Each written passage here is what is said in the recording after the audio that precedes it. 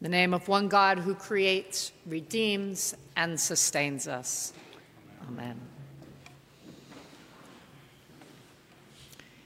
In the book, The Fellowship of the Rings, J.R.R. Tolkien tells us, not all who wander are lost. This phrase has stuck with me this week as I have studied and prayed and mulled over the readings that we have today. Both the Old Testament and the Gospel readings are set in the wilderness.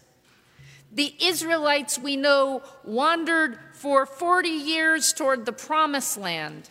And Jesus, well, the text doesn't tell us what he did for the 40 days in the wilderness. But in the tradition of Midrash, which is filling in the story that the text doesn't tell us, I like to think that Jesus might have been doing a bit of wandering himself. Maybe even wandering where the very Israelites themselves had walked. Now, don't be fooled. Wandering is not easy. It is not for the faint of heart. You look at the Israelites, and as they wandered, they are constantly tempted by their own humanity. They whine about the food they get. They whine about the water they're getting. While Moses is up getting the holy commandments from God, they're down below putting all their jewelry together so they can have a really nice golden calf. It is really hard for them to get themselves out of their way. But Moses, faithful Moses, with some coaching with God, Moses works really hard to keep them focused on God, on moving forward, even though they don't have a roadmap. They don't know who they will meet or what will happen to them along the way. And as they wander, Moses continually has to remind them, not only do you have each other, but we have this God to guide us. We have this relationship with the Almighty. And as the Israelites wander, it is true, they are never lost, for God is with them all along. Specific to today's reading, the Israelites, the part that we get today, they are at the end of their holy wandering. They literally can see the promised land right across the river, the very river that Jesus is going to be baptized in. They see it. And Moses has gotten the second set of commandments because the first one's kind of broke when he saw the golden calf. So he has the second set of commandments and is giving them this long, detailed explanation of how, when they get there, they are going to live a God-centered life. Moses tells them how they are going to live in a way that puts God first, how they are going to live in a way that shows how they can care for one another first, how they can live in a way that respects your neighbor first, how they can live in a way in which they are in relationship with God and one another. So the portion that we get out of all of these instructions, no, seriously, it goes on for like 16 chapters. And there's some good stuff in there. If your kid is misbehaving, I think you should definitely look up what Deuteronomy says that you should do. But after all of these instructions, we're at the end of them, like literally, like the people are like, Moses, are you ever going to stop? And he says, it's so important. It says, honor God first. Take what you have, the first fruits of your labor, and give them to God. Because you are to give thanks to God for your deliverance out of Egypt. And you aren't just to give your first fruits to God. You go and you offer that, and then you are to celebrate God's goodness, not with your family, but with everybody, including the outsiders, the aliens, the foreigners, or the Levites. I guess they got their own special category. But you are to celebrate with everyone. Everyone is welcome. The Israelites are called to celebrate not being lost. They are called to celebrate God's presence in their life. And then we look at the gospel, and the Holy Spirit drives Jesus out into the wilderness for 40 days. As I like to think, perhaps Jesus wandered. And even if he sat in one spot while Satan was testing him and tempting him, Jesus is not lost. If anything, I think during those 40 days, Jesus gets clarity about who he is and how he's to use this power of God that is within him. And we read how at the end of those 40 days, the devil, or Satan, there are a few other ones, but we'll go with those right now, but how Satan comes and he challenges Jesus and he says, use your power for personal gain. Use your power to turn this stone into a loaf of bread, for you are famished. And Jesus says, not today.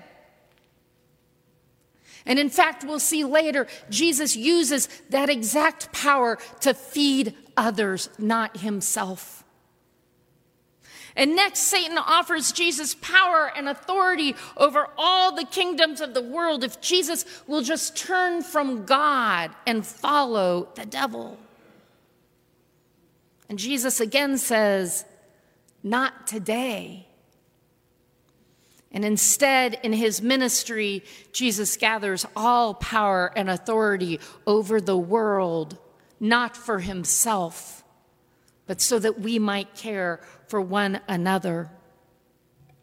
And then the devil takes him up to the pinnacle of the temple in Jerusalem and says, throw yourself off. Show me you have power over death, for God's angels will come and swoop in. And Jesus says, not today, because he knows that he will give his life not for a party trick to Satan, but for us. Jesus knows he is here to serve others, to respect others, to care for others, to build relationship, especially with the outcast, and to be the Prince of Peace. Jesus isn't tempted by his humanity like the Israelites because he has God solidly at his center. And in a fashion similar to the Israelites, with our own humanity before us, I think that we have been forced into a wilderness.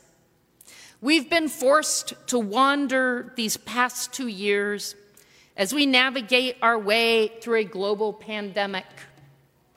And like the Israelites, we've had some rough moments when our own humanity has tested us. We've been tested by racism. We've been tested by mask wearing. We've been tested by languishing. We've been tested by opposing political parties. We've been tested as having life as we have known it our entire life turned upside down. And just when we think we are coming out of it, just when we can gather in church, some of us who are comfortable with our masks off, it seems as if there is no end to our testing. There is no end to our wandering in the wilderness, because all you have to do is turn on the television and hear how severe drought is on our horizon in California, or that we have the possibility of world war knocking at our door. I fear the wilderness will continue. Our wandering perhaps is not going to end like we hoped it would, but unlike the Israelites, we have Jesus. We have Jesus to help us navigate as we keep God as our center. Jesus' witness in his interaction with the devil shows us how you and I, how we can act when we are tempted by that which tempts us in our own humanity. I want every one of you to take your bulletin home today. Do not put it in the recycling bin. I hope they are empty when I walk out of here. And I want you to reread the great litany that lists our humanity for us to see, our shortcomings. What speaks to you? Where is your struggle? For me, in the news this week, I was struck by how we ask God to deliver us from all evil and mischief, pride, vanity, hypocrisy, envy, hatred, malice, and from all evil intent. Good Lord, deliver us. Help us keep you at our center. Jesus held the weight of the brokenness of humanity and comes out of the wilderness and begins to heal and to teach and to build relationship. Every single thing that Jesus does points back to God. The God who created him and who loves him. As we feel the weight of the brokenness of humanity when we are forced to wander in the wilderness, we do not wander as those who are lost. We stay centered in God. We know that through God's love, we can build relationship of peace and of healing and of prayer. We can care for our neighbor, for those who do not have enough. We can remember to pray for peace. We can deny the temptation of being self-absorbed in our own lives. For when God is our center, we care for one another first. And if you're wondering how do we do that, I say look again at the gospel text that you are going to take home with you in your bulletin. And look at how Jesus responds to the devil. Jesus has God. I've never noticed this in all of the years of this story. Jesus has God so clearly at his center. He doesn't get angry. He doesn't get righteous. He's not like, I think it's the Housewives of Orange County. Isn't that the one? Right? And they're yelling at each other. He doesn't get in their face. There's no righteousness. There's no shame to the devil. There's no I'm right and you're wrong. Rather, Jesus knows his truth. And Jesus calmly, when tempted, turns to Satan and announces his truth with authority. It's non-reactive response at its best. And Jesus responds to each test, says what he has to say, and then leaves Satan to live his life on his own. You and I, with God as our center, as we wander our way out of the pandemic, no matter what is before us, as we wander these 40 days of Lent, we are called to stay centered on God. For when we do, wherever we wander, we are not lost.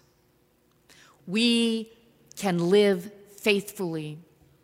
Through the power of God's love working in us, we can bring ourselves into right relationship with one another. We can treat one another with dignity and respect, no matter our disagreement. And when our humanity tempts us otherwise, we can turn to God for support and for guidance.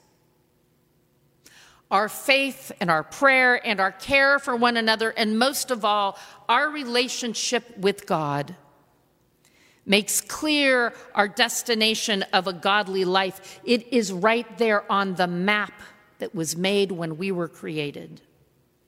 For we are not lost. Amen.